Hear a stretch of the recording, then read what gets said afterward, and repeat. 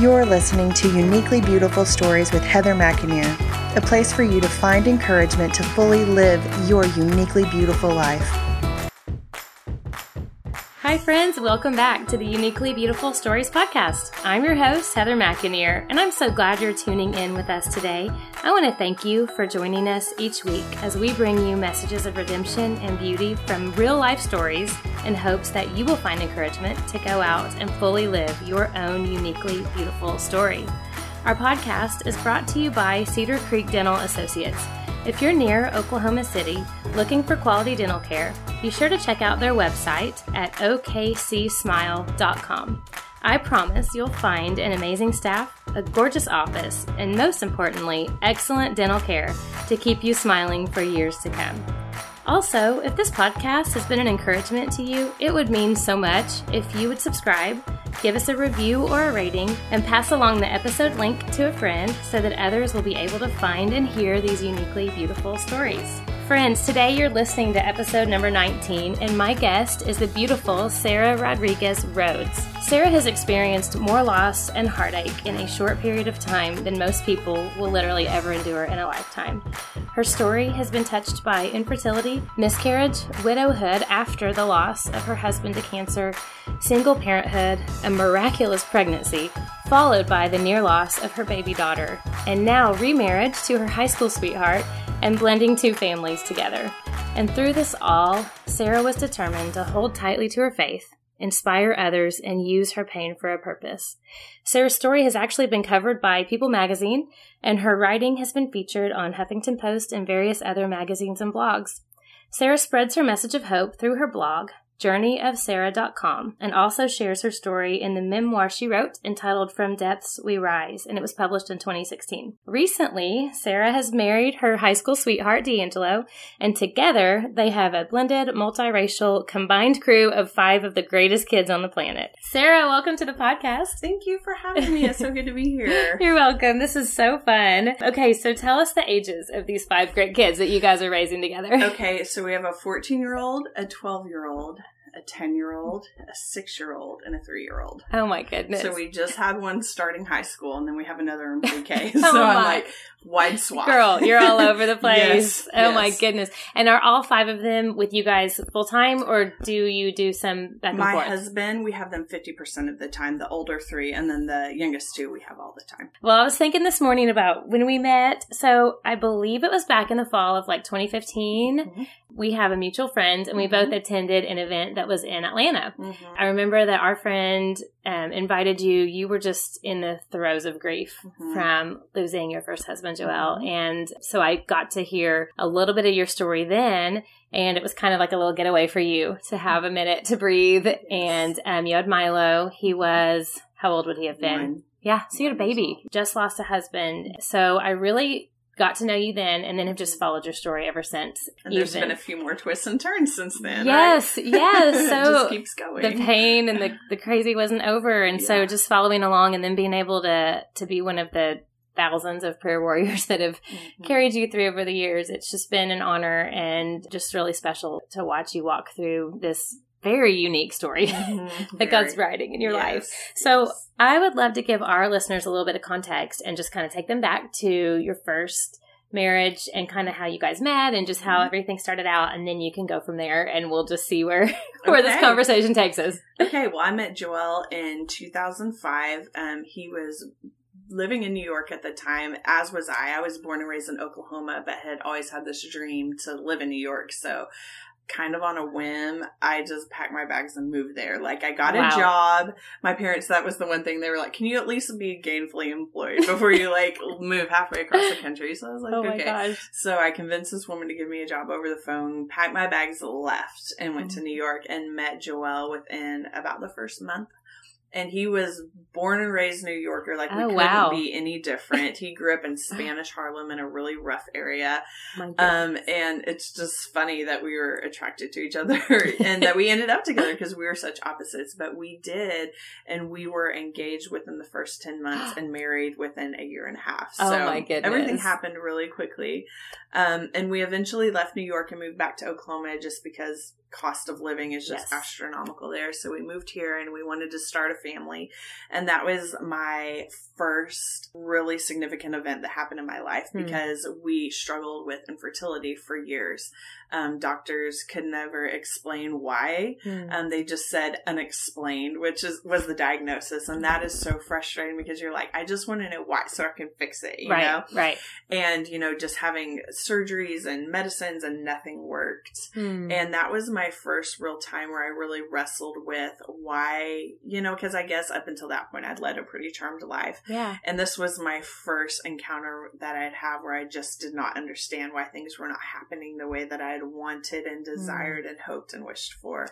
So we were right in the thick of that. And this had gone on for what, like a year or two? It was about 5 years that we had tried. Yeah, when it was all said and done. So it was a very long journey. We went to all the specialists. We did all the tests. I mean, everything. And that in and of itself is just so exhausting, to have to go through all that medically. Yeah. So we'd gotten to the point where everything that we had tried hadn't worked. So we were about to start IVF. And that's when my late husband was diagnosed with cancer, with kidney cancer. Very unexpected. We just ran a half marathon like 3 weeks before that. Oh and so now all of a sudden we're shifting from this, years and years and years battle of infertility to the battle of cancer, which is a whole other beast in and of itself. And so he battled for a year. He went into remission. And so during that time, we decided to go ahead and go forth with our planning, our family planning, because we had banked some sperm before chemo, which I just feel compelled to tell anybody, if you are in the midst of cancer and you're talking about chemo and all these things, just to safeguard as much as you can if you haven't been able to have children, because chemo can leave you sterile. Yes. And thankfully we knew that. And so we kind of hedged our bets against that. So as soon as he was done with chemo, we were like, we're jumping right back in. And I was able to get pregnant on my very first try with my son Milo. And a couple weeks before Milo's due date, Joelle went in for just a typical checkup, and they found a spot on his lung, which they biopsied. And then a couple days after Milo was born, we found out that it had metastasized to his lung. Oh my goodness. So here I am with this new baby, and it just seemed like this, I always say beauty from ashes, because that's the only way I can describe it, like this beauty from ashes, redemptive moment of finally becoming a mom and having this dream come true. But it's juxtaposed with this horrible event and this horrible illness, fighting it again. Because you guys really, at that point, I mean, he had a very positive prognosis, and they thought, you thought it's behind us. Like, we're a family now, and we're going to move forward with the rest of our life. Yeah, we thought, okay, that's past us, and that was horrific, but, it's just, he went into remission quickly, and we got it all, and it's fine. And so for it to have come back, and when it becomes metastatic cancer, you instantly know it's more serious because it's spreading, and there's, I think, more fear involved because you feel like you're losing your grip on things a little bit, And so we went through another year of chemo, and it shrunk, and they thought that it was gone. So they had us take a couple-week break, and in that break from chemo, it completely grew back to the pre-chemo size. It was about 3 to 4 weeks, less than a month. And so it was aggressive. And at that point, they had him have a surgery to remove it, and he had a series of strokes, and he ended up passing away after that. And so there I was with a 1-year-old child, and I'm suddenly widowed. So I was just out of my 20s, My goodness. And I was just like, what now?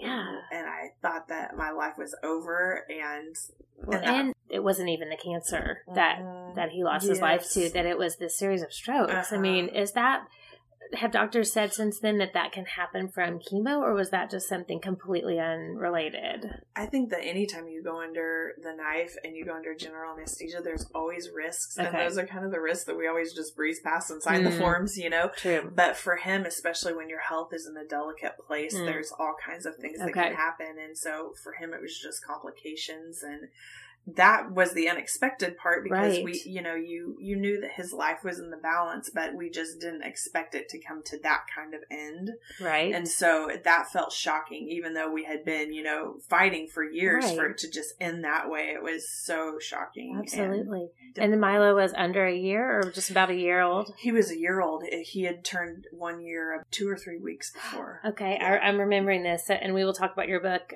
later, but I remember in your book, there's a picture of Milo with Joel, and it was for his birthday. And in the hospital. Yes, yes. So with those last few days and weeks with Joel, was his health pretty fragile, or did you guys have some good conversation, good lucid moments? Or it was fragile because after his first stroke, they didn't think that he would recover. But he did come out of it, but he was paralyzed on his left side of his body. So he was in a wheelchair, and the picture just looked completely different. And I'm sitting here like, okay, so now I have a husband. Well, we were battling cancer, and now he's paralyzed on half of his body, and I'm literally having to help carry him to the restroom when he needs to use the restroom. So the picture was just ever shifting, and just complete chaos and confusion. And after a couple weeks in rehab was when he had the last stroke, and he never recovered. So the strokes just kept coming from that initial one that really devastated his body, and then his body just couldn't calibrate after that. Exactly. And were you at the hospital, or were you home with baby and they had to call you? Or I was home with my son when he had a very devastating one that landed him back in the hospital. Okay. And then he ended up on life support. And they declared him brain dead. They said there's no brain activity after that. So I had to make the decision as the wife to pull medical care, which is the most horrific decision anybody could have to make. And you'll hear more in my story. I had to make that choice again for another family member, but it was really hard and really difficult. But I was in the room with him when he passed, and you can never prepare yourself for a moment like that. No, those are the goodbyes that we just never think we're going to have to say. Even, it's interesting that you would say you can never prepare yourself, even having gone through a year of cancer and of probably conversations, and even mentally thinking this is what we're praying against. This is not what we want. It's just that moment that there's no words for it. Especially in our age, because, in your 30s, you still feel kind of that air of invincibility. Oh, for sure. Your friend, my friend's husbands, nobody else was facing cancer and possible, death. I mean, nobody that I knew my age was walking through anything close to what we were walking through. And so I feel like that just made it all the more shocking. And even for our friends, so many of them have told me just what a life turning point that was for them, just to understand how fragile life is and how you just never know, Yeah, it's like that reality check for you and everyone around you. That's such a good point. So here you are, 31, you said? I mean, barely in your 30s. Yeah. You have a new baby. He's just barely 1, and you are waking up to widowhood.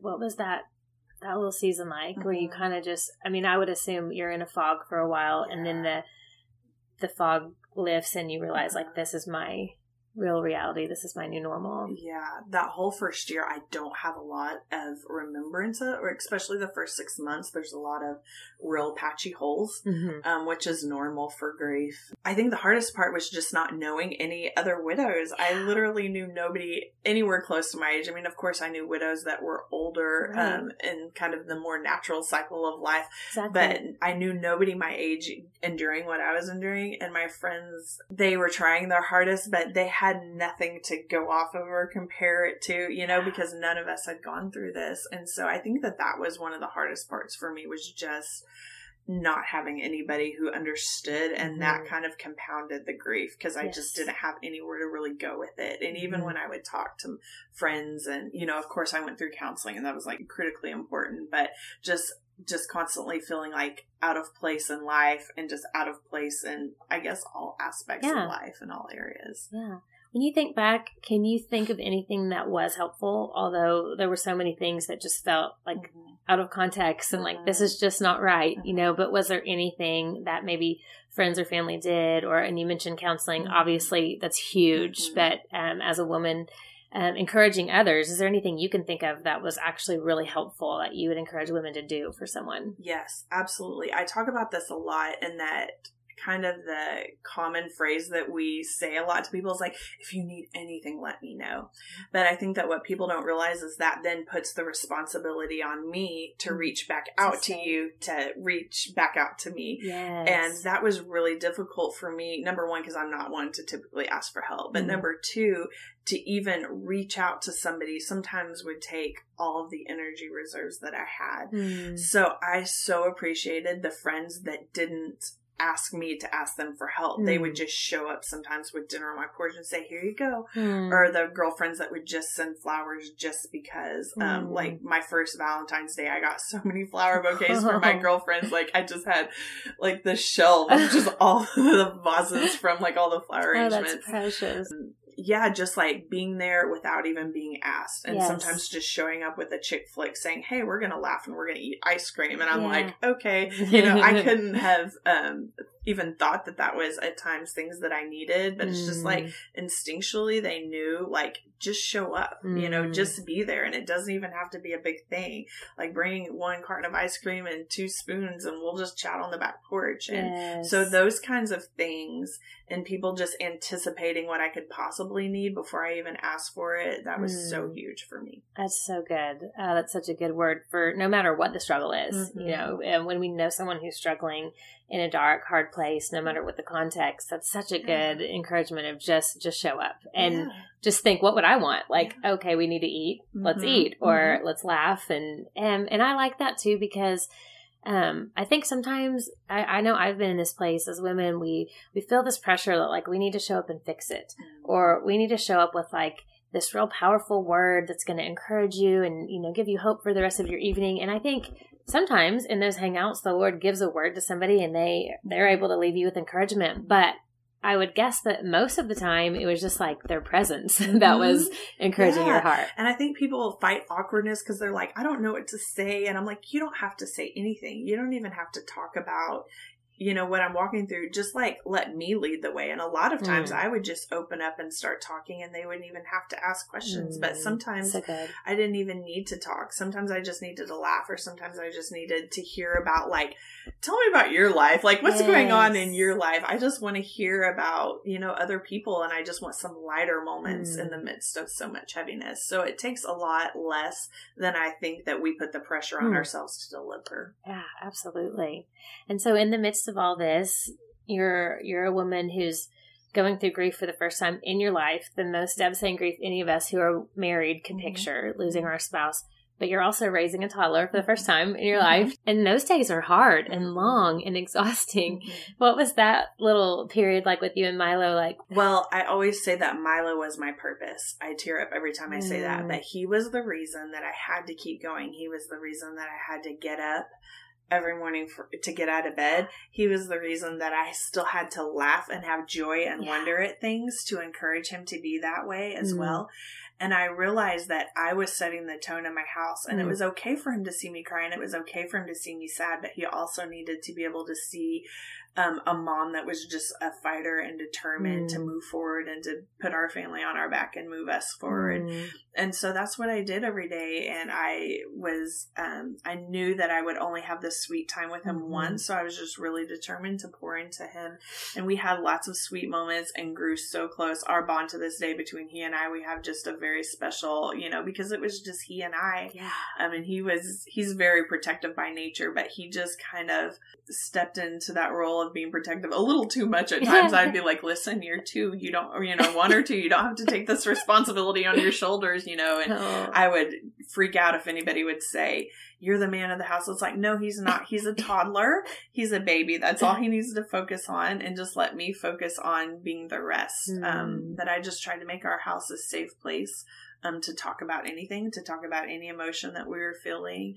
And he's so young, I don't think he remembers. Well, he said now that he doesn't really remember any of it. He has no memory of his dad. In some parts, in some ways, I kind of appreciate that he doesn't have very vivid memories of that time. It's such a hard time. Yeah.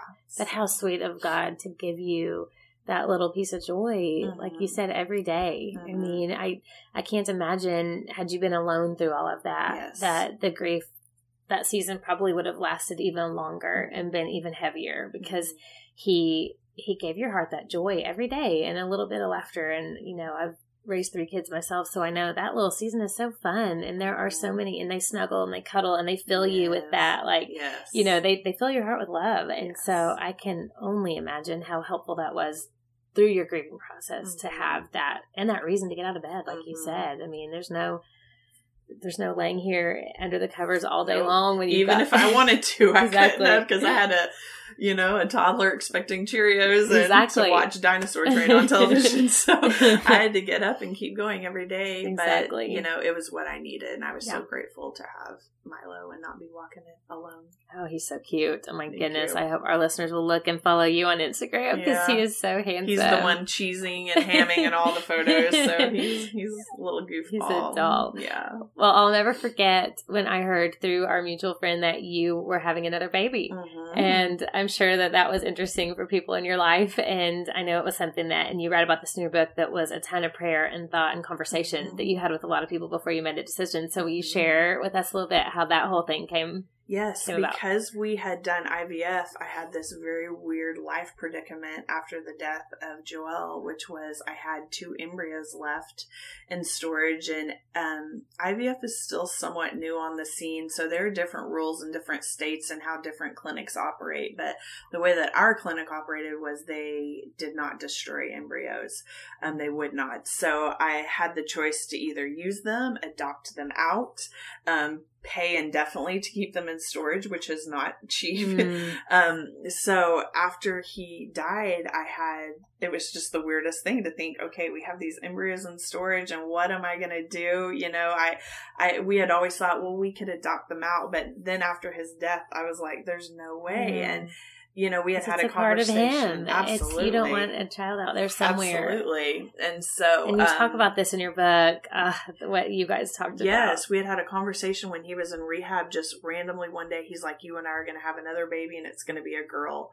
And I'm like, what? You know, it just was so out of the blue. It literally came from nowhere. And he was like, you know what to name her. And it was this name that we had talked about years prior, that I had learned about through a dream. I mean, it was just like this whole series of events. But after his death, I kept kind of referring back to that conversation, and I was thinking, he kept saying we were going to have this baby and it was going to be a girl. And so, you know, talking to it was like a collaborative thing before I did it, talking to my parents, my pastors, and my friends, and all these people. And just like at the end of the day, I had to go with my gut. And I felt like if my child was supposed to be, when I implanted the embryos, that I would get pregnant. I mean, there's only like a 30% chance, you know, so I knew that I had a greater chance of it not working. But sure enough, I implanted them, and I became pregnant with a baby, and it was a little girl, just like he had predicted and said. And how old was Milo when you guys became a family of 3? 2. He was 2 years old. Okay. Oh my goodness. Yeah. And by this time in your journey, would you say, and I know the stages of grief kind of go on forever, and it still, I'm sure, comes in waves. But would you say you were more through the really severe stages of grief and kind of on the other side of it and starting to think future forward? Like, I definitely waited until I felt like I was at a healthy place. I couldn't be pregnant and have a healthy pregnancy if I was in the really deep throes and the crying all the time. And so I waited to make sure that I was at a good place. And I had actually planned to wait about 6 additional months, but I just couldn't. I had this month in my head of February. I just kept thinking February, and for whatever reason. And so that's when I did it in February, and became pregnant. And I mean, the craziest day in the whole pregnancy to me is still the day that I found out on the ultrasound that it was a girl. I was just thinking, it's just like he said, it's, you know, it's so unbelievable.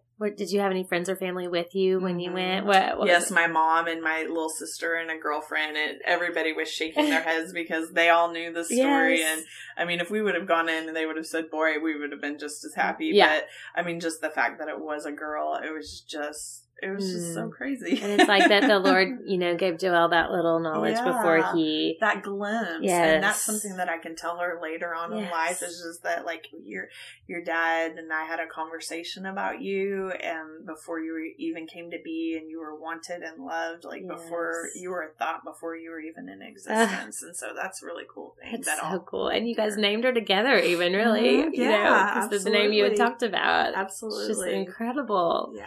So you now become a single mom to 2 babes. Mm-hmm. So you have a 2-year-old and then a new baby. Mm-hmm. In your mind, are you just thinking, okay, this is our future. We're going to be this sweet little family of 3 and we're just going to move forward. Yes, absolutely. And I talk about this more in my book. After her birth, we have this whole thing where she contracted bacterial meningitis. We were back in the hospital. She almost died. She had just this miraculous moment where she lived despite what every doctor said. And she was how? Remind me. She was 2 weeks old when she first went to the hospital. So, she's the family member I was talking about earlier that I had to pull another family member off the vent. And so, the story just kept progressing and continuing. And by the grace of God, she lived. And I'll never forget. I mean, you were posting regularly and we were praying. My kids were praying. It was like, baby Ellis, it was touch and go. Yes. And her body wasn't fighting it, correct? And she was, and how many days was she? A month. She was a month old when we removed her from the vent. She had stopped breathing along with it and was just seizing nonstop and had terrible prognosis. And so when we removed her from the vent, they said that she would pass quickly, and she did not. She got stronger and breathed and lived, and now she's the 3-year-old. She's the baby of the family. Goodness. But I definitely thought kind of from that moment forward, it was just like, okay, at that point, that was when I quit my corporate job to stay home and just take an extended period of time just to take care of her and just be with my family and kind of figure out what was next. And in that period of time was when I was contacted by a literary agent. I wrote the book, and all these media outlets started picking up on the story because of her, So that wasn't your plan all along. No. Like, after you lost your husband, it wasn't like you started writing and thinking this is going to be a story. There was a period of time when I had started blogging years prior, and so I was always writing, but I hadn't had this big thought, well, I'll write a book. Okay. That was always kind of, well, maybe one day, but after her, that was when I was contacted, and it was like, okay, and I was contacted by publishers. And people just heard through social media and through because, I was one of those, like, you were updating us. I remember you saying, like, I'm in the hospital and I'm holding a baby and I'm typing, and, you would go away to little corners and type, and we were all just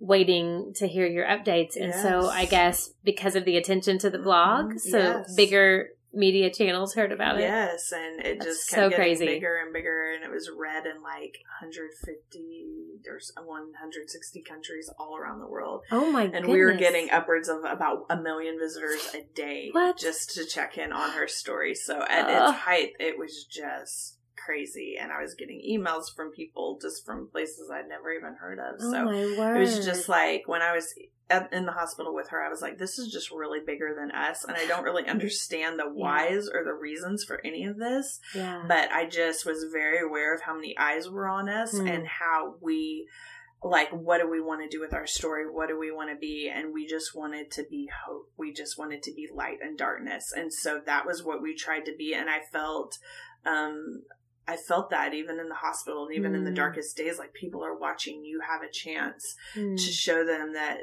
the story is so much greater than all of us. Yeah. And you really did.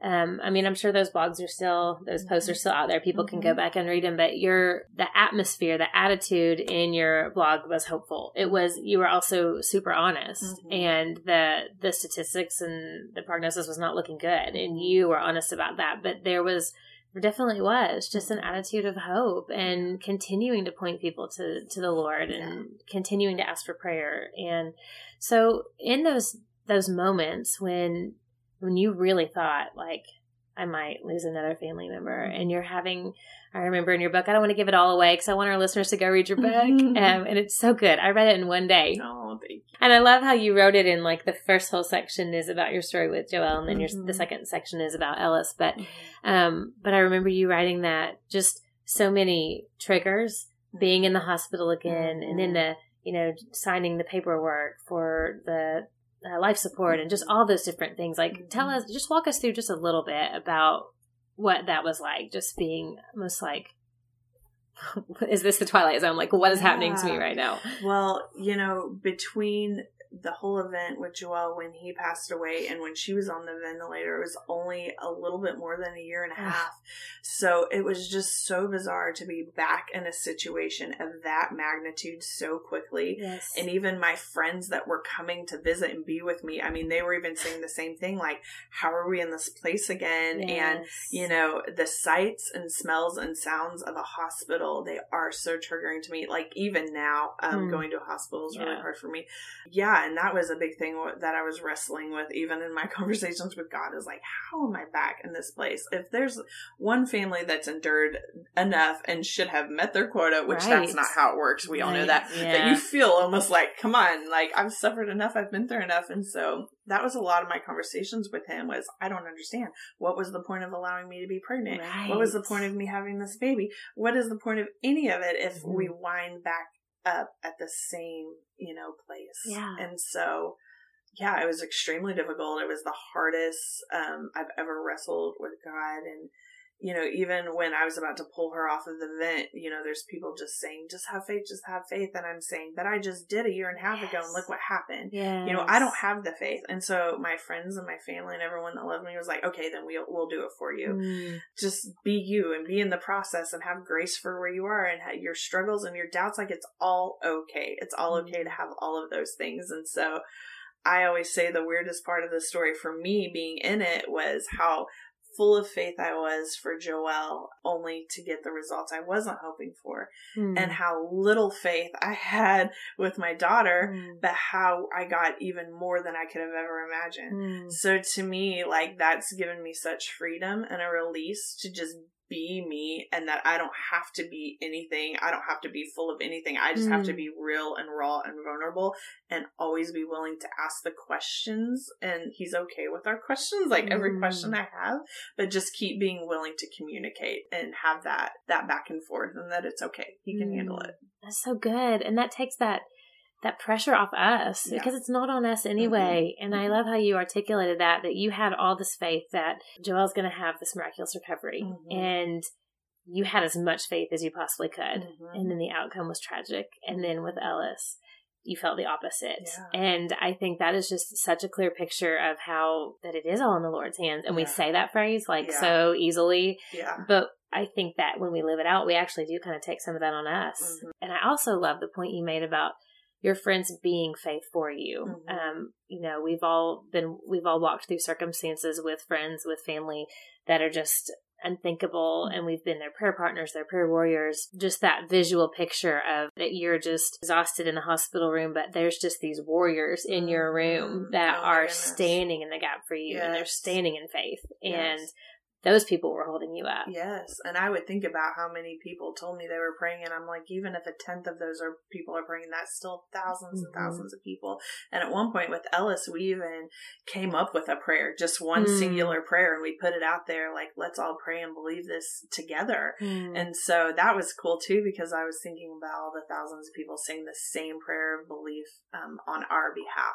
So what was that prayer you prayed over her? Oh my goodness, it was so long I couldn't even tell you. Like, I have it framed in her room. It's a couple paragraphs long, but it was just talking about that, she'll live, and that her light will shine, bright for him, and that she will move mountains, and just all these things that we believed for her, and just everybody like believing that together and with such force. It was just so powerful. I remembered the moving mountains part, and I know you've added that as part of her nursery, that you found that quote written, that she will move mountains. And that was, I remembered those words. I couldn't remember the rest of what you had asked people to pray. So what was that crazy moment like when they had to take her off of life support and you're holding your baby girl? You've been here again before. Nothing can prepare you for that. But then it turned. Mm-hmm. Just putting her on my chest, I had given a lot of thought to how I wanted to say goodbye, because I felt like with her dad, everything was just such a blur that I hadn't thought it out well, which nobody would. I mean, clearly, but here I was with the opportunity to do it second time, unfortunately. So I kind of had some time to think. So like the night before with a nurse, we cut locks of her hair and we made molds of her hands and her feet. And I said, when she comes off the vent, I want her on my chest, skin to skin, and I want to be able to read her first book, because I've never read to her. So it was just all very peaceful, and it was crazy because my parents and two of my best friends, they were in the room with me when Joelle died, and they were in the room with me with her too. And so just being able to like look over and see these people that were so faithful to me and to my story be there was so calming. And yeah, it was actually peaceful. Like I was crying and sobbing and all the things, all the emotions that you would feel, but I was glad that I had thought so clearly about how I wanted to say goodbye, and those moments were very precious. And you would have no regrets. Absolutely. And then she just kept breathing.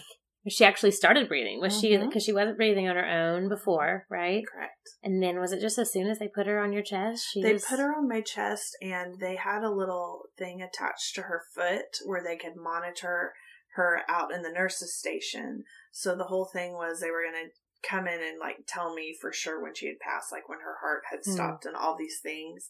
And so they were monitoring it, and she was breathing just really shallow, and she wasn't moving. She just nuzzled into me, you know, and at one point she cried, and that was amazing because I thought I would never get to hear her cry again because she had been, had the tube down her throat and everything.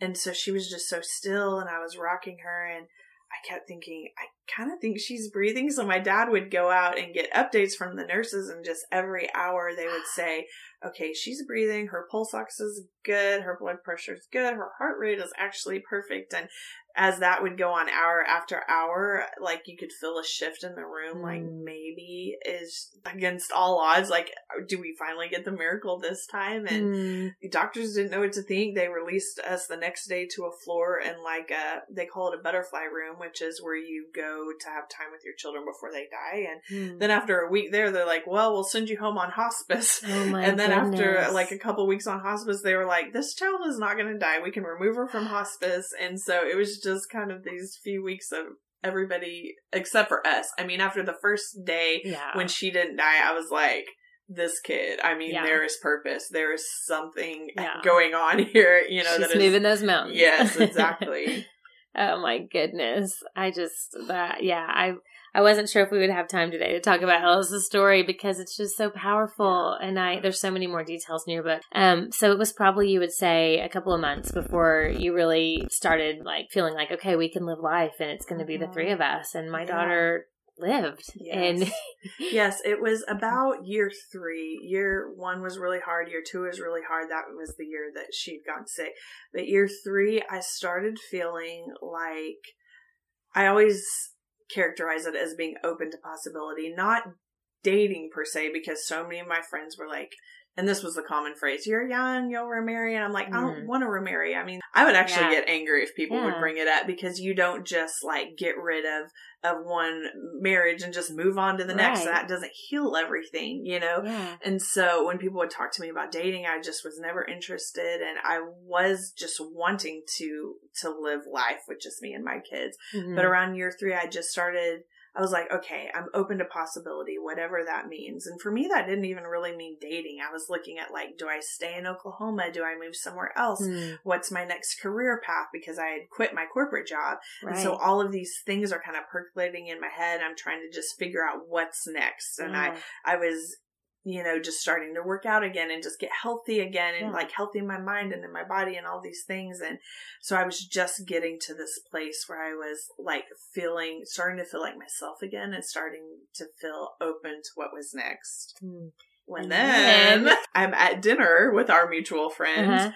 And I get a ping on my Instagram of somebody that started following me. And so I look, and our friend is like, what's going on? Because I guess my face just went completely white.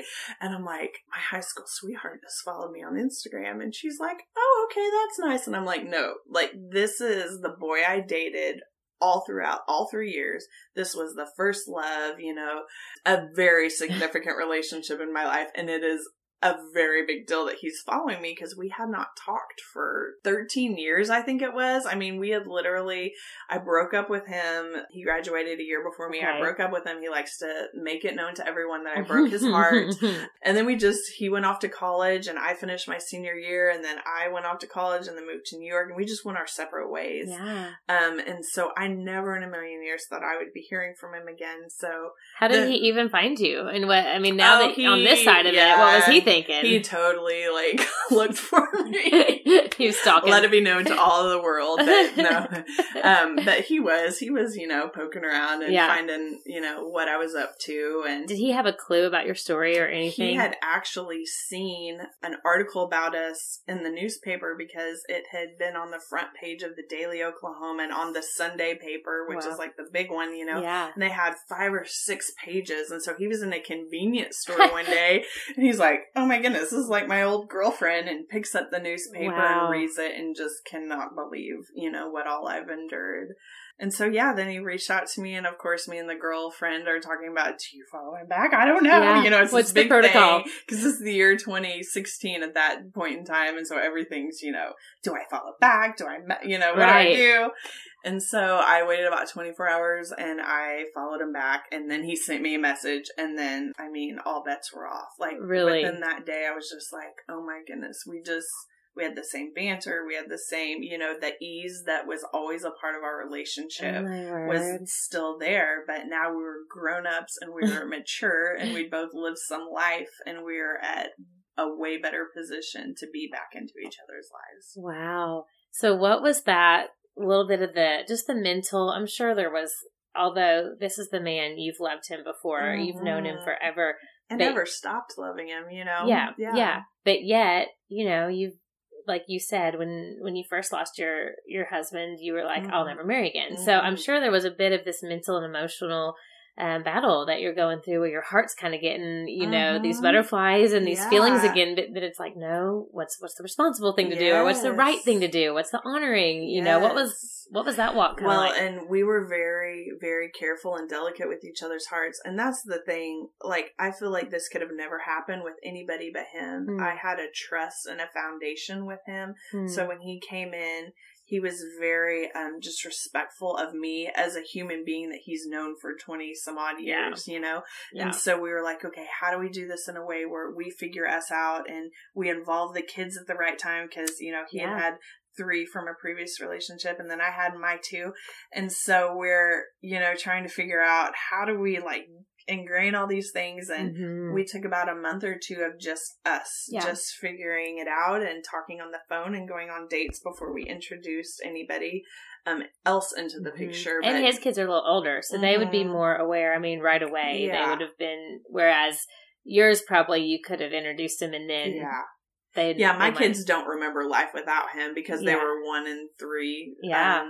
But his kids were a little older, but he had never introduced them to another woman, you know, so it was a very serious thing. And we took it very seriously from the very start. How are we going to do this? And I would say in those first 2 months, my heart and my head were kind of a mess because like on one hand, here's this man that's amazing and I've known for so long and he's so comforting. But then on the other hand, like when we went on our first date, I was like, I haven't gone on a date in like 13 years and here you are. And I hadn't even expected to be with anybody. So it really did take my mind a while. Like my heart was like there very quickly, you know, but it took my mind and the analytical part of me like, should I be doing this? You know, it was hard. It was a hard first couple months for us to navigate through, but thankfully we had that love and that foundation that it just carried us through the hard parts. Patience for each other, probably. Yes. Was your family pretty supportive right away?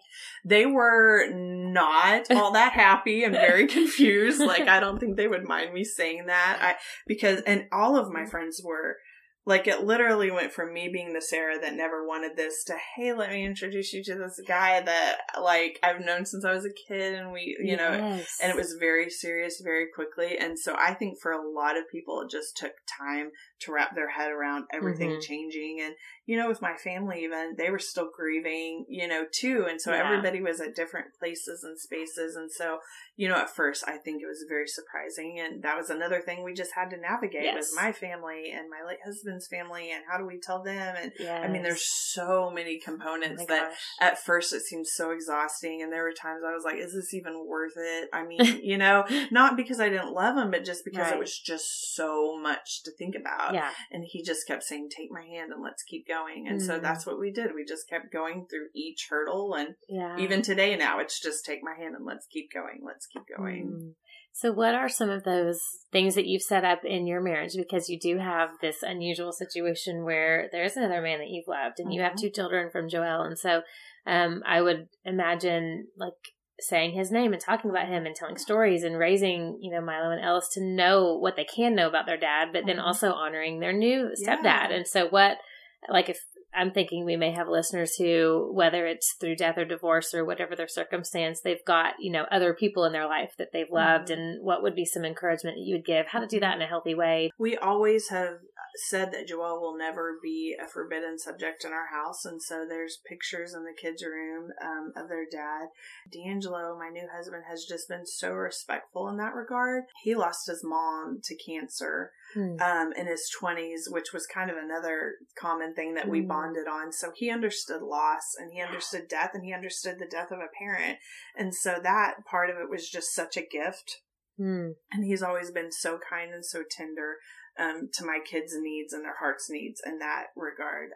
You know, they call D'Angelo dad, but they also say that they have another dad, Joel, in heaven. So they get and understand that there's, you know, more than, you know, one dad and more than one person that loved them. I think that they're very grateful, as am I, for them to have a physical dad here with them, because that's something that I had grieved because I thought my children would never get to experience having a dad. And even though like I would be a kick butt mom, you know, for them, like I still wanted them to be lacking in nothing. And not that they would be lacking, but you know what I mean? I wanted them to experience both parents if they could. And you know that if Joel had the option he would want, I mean, you would assume he would want them to have a dad to teach them and love them and support them. Absolutely. Yeah. So we talk about him, and it's really cool because I do this thing called the Choose Joy Project every year on the anniversary of Joel's death to honor him just by doing random acts of kindness. And ever since D'Angelo has come into the picture, he's done it with us every year. And this year we even joined forces with the nonprofit that he works for and involved the kids at that nonprofit. So it's just really cool to see the things that he's embraced about our past and our story. And he's always the first person to champion all of the members of our family in it. So that's another thing that makes him special amongst a lot of other things. I think that's such a cool, I'm glad you pointed that out, because I think it's so cool that sometimes for fear of awkwardness, we just don't go into those like uncomfortable topics. But then, as you said, you've just gone head on through them. And now here you are merging 2 families, 2, you know, nonprofits. Like it's like, I feel like most people, once you breach the conversation, are going to be okay with it. Like they're going to be open, and they're going to, and if they're not okay at first, like you can talk through that and you can share, you know, your feelings honestly. But I do think that we lose so much when we just don't have those conversations for fear of the awkwardness or making someone feel uncomfortable. Well, and for widows in general, like it takes a special man. It takes a special man to be the next relationship, and don't ever be willing to settle for anything less than that special person, because you do come with a lot, and you have endured a lot, and you have lived through a lot, and your kids have lived through a lot, and it's a really special dynamic. And I always say I couldn't have been anyone but this man. I mean, this was the man for me, that the only one that would have been special enough for me to try to make it work, and who would have been special enough to take what comes with us. And so if you find yourself compromising in that area, it may be time to reevaluate that relationship. But you need to have somebody that's willing to take everything that comes with you. Certainly. Good. That's a good word. You know, you mentioned widows just having special circumstances and needs. I would love to ask you, just as the church, Big C, you know, how can we help families? How can we help widows, and even specifically younger ones that I feel like in a lot of ways, our senior adult ministries are kind of set up to do that because, like you said, there's almost like, sadly, a community built in there where you're at least probably going to know one other woman who has lost a spouse later in life. But when you are young and you have small children, you said you felt just really alone and like the only one. Is there anything that you can think of that was helpful, or looking back you wish had happened, or, how can we just as believers really come around and support? So when we talk about the church, we can talk about it in the context of the church as an organization and the programs within the organization, which of course is part of it, and they do their part. But I'd more so talk about the church as in us, the people, you know. So us as people, what we can do, and this is something that our family just does always, is look for the neediest among you. Look for the neediest around you. Who has a need? How can we meet it? And if everybody did that within the sphere of community and influence and people that they're around, like, there wouldn't be anybody needy because we would be meeting those needs. But I think we get so, as a people, self-consumed with ourselves and what's going on with ourselves and what we have going on, that we just think it would be too much effort to meet somebody else's need when it really takes very little effort. I just would sometimes have friends that would invite me to come along with them to do things, or some of my girlfriends' husbands, when they knew that I had wanted this play set for my son, they all joined forces and just came out and built it. And, I've had people just come and mow my lawn whenever I, whenever I couldn't get to it, or, it's just practical things.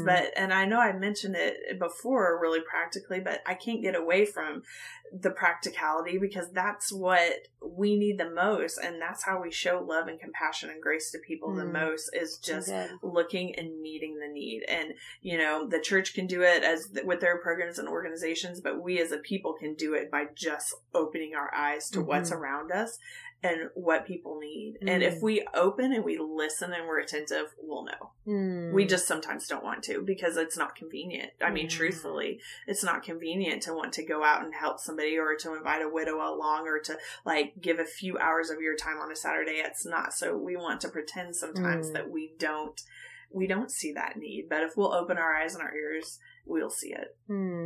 But I love that it is really so simple and practical. Just like we talked about earlier, it's just the things that you're doing in your regular life. Look outside and see, well, who else might need this? Who else needs dinner tonight? Who needs their lawn mowed? Who, like you said, building a play set, or, going over and saying, can we clean your house? Or, just, or, hey, we're going to a basketball game. We've got a few extra tickets. Well, there's a mom and her son who would love to come along and just be a part. And I think sometimes people are like, well, I don't want to make her feel bad by having her a part of our family dynamic. Well, it feels worse being shunned and nobody asking you to ever leave your house or do anything because you don't fit into their dynamic. You know what I mean? Yes. And so when people would go past their comfort zones in that area and reach out and include us, oh my goodness, it meant the world to me, because not a lot of people were doing it. And it was just that small handful of people that were so faithful in being that for me, that were life-changing partners in my journey. Yeah, I do remember one of your posts, whether, I can't remember if it was in your book or just one of your blog posts, but you did mention, and I love your writing because it's so honest, not in an ugly, in your face, but it's just very honest and heartfelt, but it always has just a very poignant message. And I remember you saying that something that was hard was that at the very beginning there were so many. It was like this mass of people who wanted to pray for you and love you and come around your family. And then it was kind of as the months went by, it kind of whittled back to your few. And at first, it was so heartbreaking. And then you kind of came to realize, these are my people. It kind of helped you realize it all shook out of, these are my people. Yeah. And even statistically, I mean, widows lose about 70% of their friendships, just because you don't really fit into the mold or dynamic that you used to. I wasn't part of a couple anymore. So none of my couple's friends, a lot of them quit coming around because I wasn't the person that they could have their Friday night couples date night with anymore, or go to the, event or whatever. And so naturally, just because you're not in the same life space as others, you'll have the people that move away. But also in tragedy, there always seems to be an overabundance of people that are really drawn in and attracted to being a part of the initial event. But there's so few that are willing to walk out the days after. And so, yeah, it was for me this time where I was really grieved. Wow, like all these people that were here, they told me, I'll be here for you for forever. I'll be consistent. And they were well-intentioned people that meant it in the moment, but they did not have, for whatever reason, the ability within them to be there for the long haul. So I did have to grieve all those people that I felt had quote unquote lied to me, which they didn't intentionally. It is what it is. But yeah, grieving that. But then you can look at it that way and keep, being upset about that, or you can look over and say, look at these people that have like walked through fire with me. And I know they're like my ride or dies for life, because they have been consistent in every season, every moment, no matter what changed, they were there. So those, my circle is small. My circle could be larger if I wanted, but I just want to keep it really small and intimate to the people that I know have walked with me through the fire and will be there, whatever may come. That's so important. I mean, honestly, we all, I think at first, well, it depends on your personality type, but I think for some at first the big circle seems like, oh, that's so awesome. You would have like 20 girlfriends or 12 girls to get to, dinner with. But I think, gosh, I would rather have 4 or 5, like you said, the ride or dies that no matter what you can count on, than 15 people who are hit and miss. So although that is incredibly heartbreaking to walk through, I think on the other side of it, you see like, well, these friendships are so deep and intimate that this is what I need.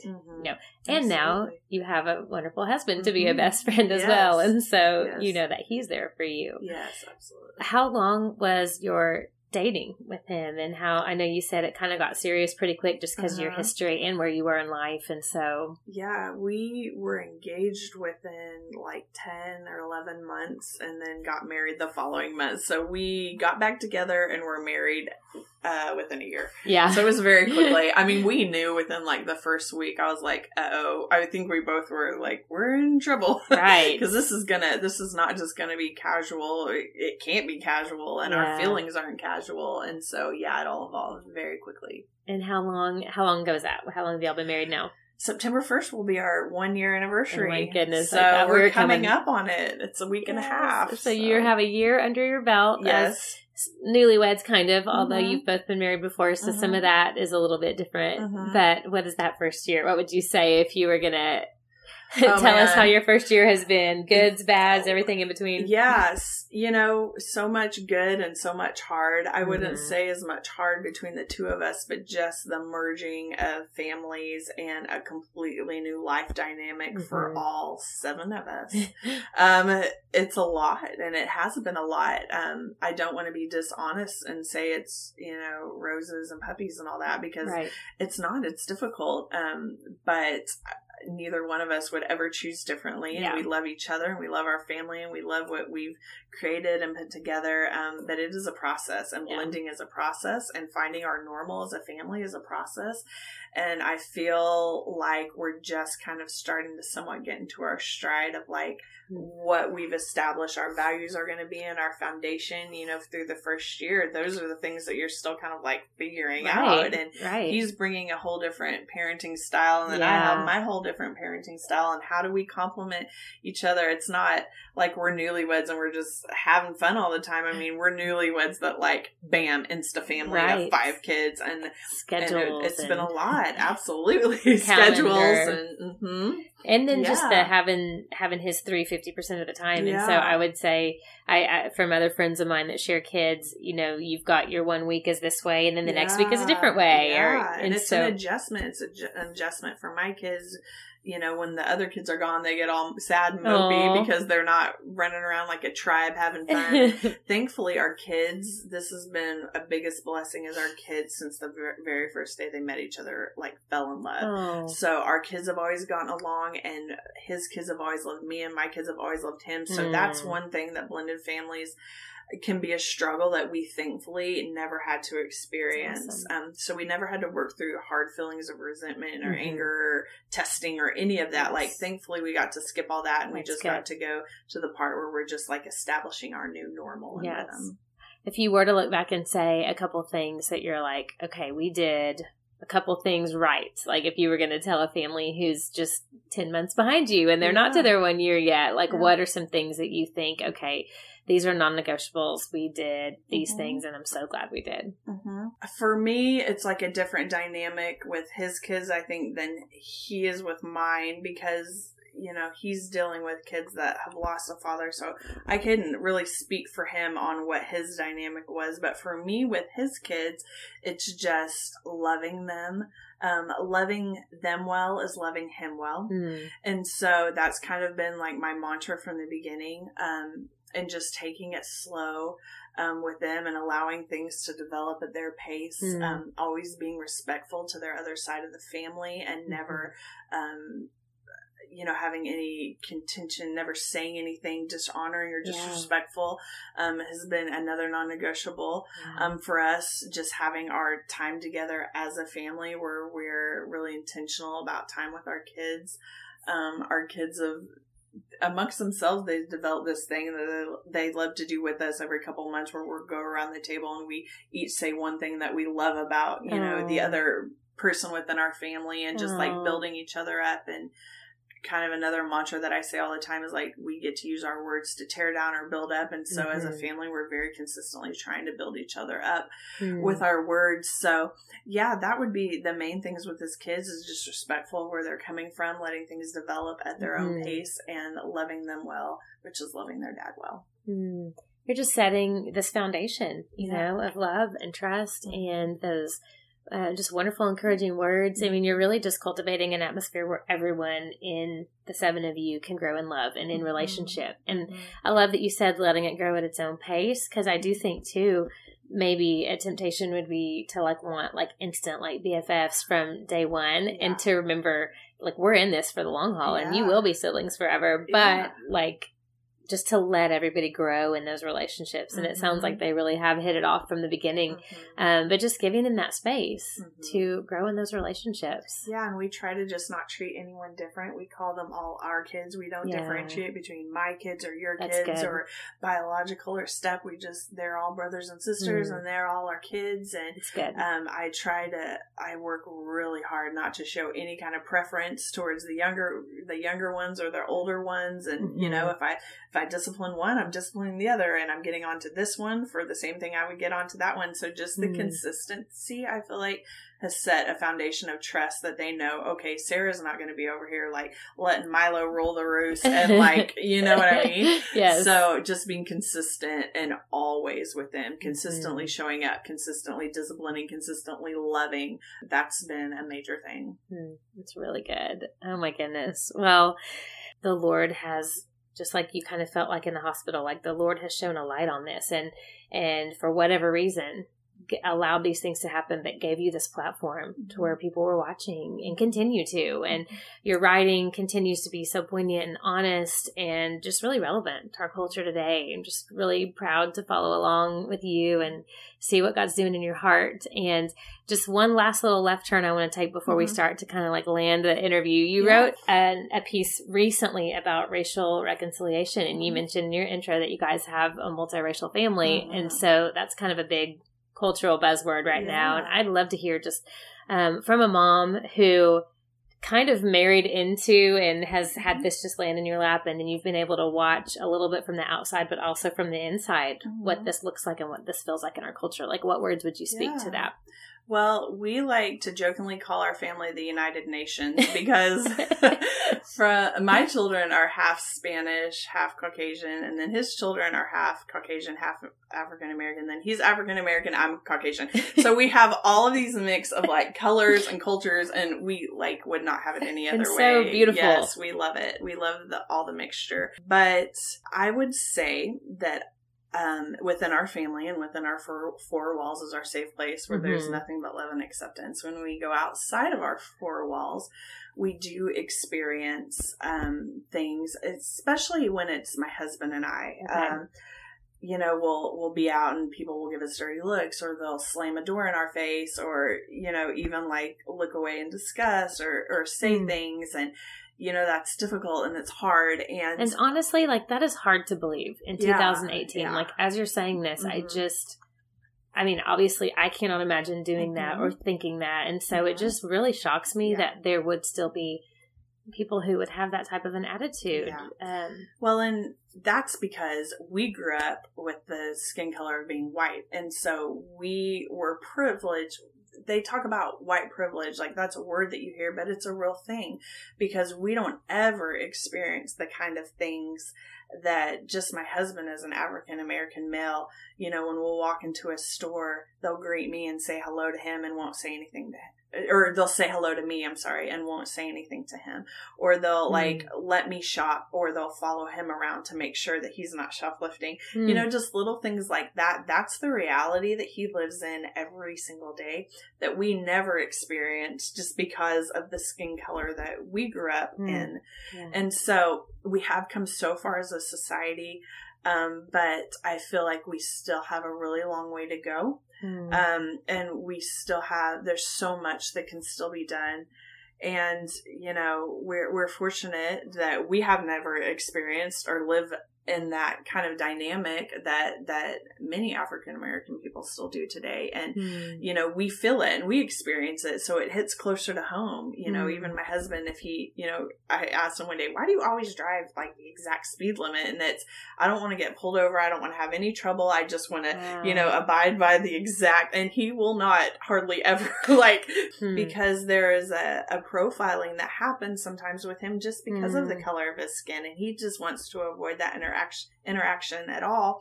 So he's just going to abide by the letter. And those are things that I never think about, because I'll go 5 to 10 over all the time and not give it a second thought. So, he's opened my eyes to a lot of things that I wasn't even aware that still existed, and that saddens me to see still exist. But for me, I don't ever want to be the voice of somebody that gets it all and that has all the answers or that understands it, but I can be the voice of somebody that says it still exists and we've got to do better.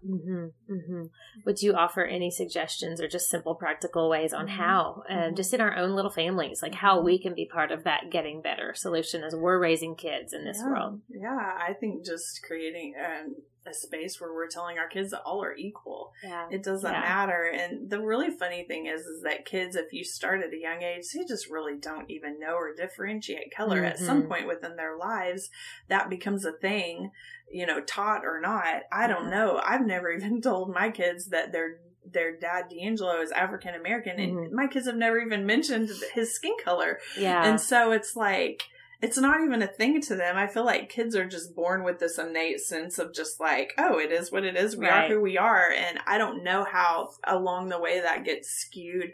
But in our house, we're not going to let it get skewed. And we make sure that we integrate, and we have a lot of people from different cultures and different colors. Like, that's very important to me, is to not just have, one skin tone in our house all the time. But have lots of people from different places and it just makes my kids' experience richer when they, grow up amongst people that look different from them and they learn differently. So I think that would be the big thing, is just teaching your kids from a young age, all are equal, and it doesn't matter. And we're just all different shades of like the same skin, and nobody's better than the other or worse or anything. Like, we all have these beautiful ways of living culturally and these different ways that we look, and like all of it is beautiful. Yeah, absolutely.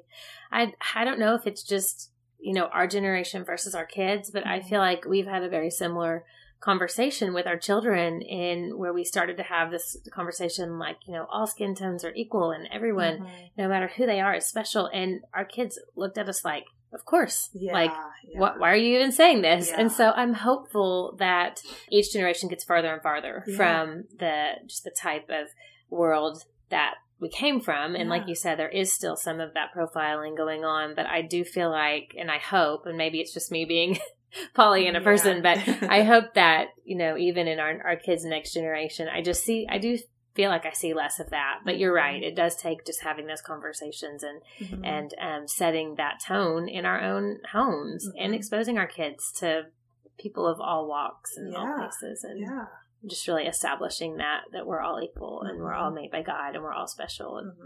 And I think us, just from a Caucasian woman's perspective, just being really sensitive when somebody of another skin tone or race is saying that they're still experiencing, giving validation to what they're experiencing, because I think it's so easy to say, really? Well, we had this person in leadership and this person's on TV. Like, we've come far, and that there's truth.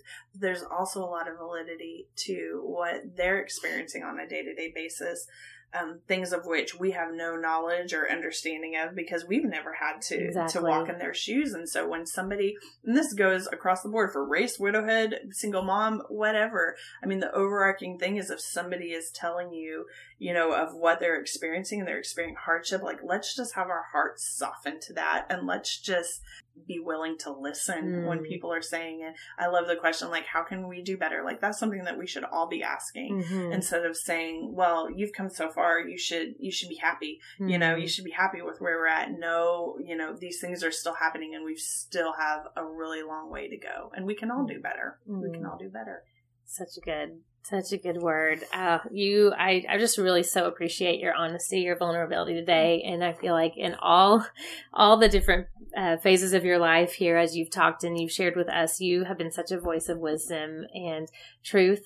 And so I have no doubt that our listeners are going to be encouraged. And I feel like if I was listening, like, I want to take notes. I'll probably, when I go back and edit this, I'll write a few things down because you are just so full of wisdom and hope. And I so appreciate you being here today. Thank you. Yes, absolutely. So our listeners know the way I end every interview, since this is the Uniquely Beautiful Stories podcast. And we always look backward and talk about the ways that God's brought you from sometimes difficult places to where we are. And we can always look and see the beauty. I also like to just circle back to current life. And so this can be something from serious to silly, but I would ask you, what is making your life beautiful today? What's making my life beautiful is seeing the redemption in our story. And I remember whenever times were the hardest and my life was anything but normal and I'm spending weekends in hospitals or whatever, and the battles were so intense, and I thought, I just want a simple, normal life. And even though my life is still not simple or normal, I find so much beauty and joy in the simple moments of my life, because I never again thought that I would be married. I never thought I would be, mom and stepmom to 5 kids. I've been able to move to this home on land, which was a dream of mine for so many years. And so I just love going and sitting on my porch and just seeing the trees and the grass and everything stretch out before me, because those are things that I never thought I'd have, and moments that I never thought I'd experience. And I think that that's a gift that death really brings, is putting into focus what's important and putting into focus what things about life that we should hold dear and appreciate. And so that is a gift that I'm forever and eternally grateful that I've gotten to experience from death. And so that's what's beautiful to me now. The other night, my husband and I were both cooking dinner in the kitchen, and I just stopped for a moment, and like my kids were there and they were playing and we were cooking, and it was just something so simple, but I just felt wells of gratitude and gratefulness because I didn't think I would ever have a moment like that. And so I think that that's something that if I would encourage everybody just to stop and find the gratefulness and joy and the beauty and even the mundane and the small moments. And that's what I try to do. And that's what's the most beautiful part of my life right now. I love that. Oh my goodness. Well, Sarah, I have no doubt that some of our listeners are going to want to connect with you. And so I know I cannot recommend enough this book. It's called From Depths We Rise. And I'm sure they can find that Amazon, any other places where we buy books. Yes. And then you've got your blog, which is journeyofsarah.com. And then on social media, you're also Journey of Sarah. Is that right? Yeah, so everything is Journey of Sarah with an H. So Instagram, Facebook, what's the other one? Twitter. Yes. Yeah, and then my blog, it's all Journey of Sarah. So okay, wonderful. Keeps it consistent. You make it easy for us. Yes. Well, thank you again for being here. Yes, and listeners, thank you for tuning in. And Sarah and I just want to encourage you today to go out and experience even the most simple parts of your life, to find that gratitude, that joy, that thankfulness for the life that you're living, and just go out and experience your one uniquely beautiful story. Thank you for listening to Uniquely Beautiful Stories with Heather McInerney. Share this podcast with a friend and subscribe so you'll never miss an episode. Now go live your own story.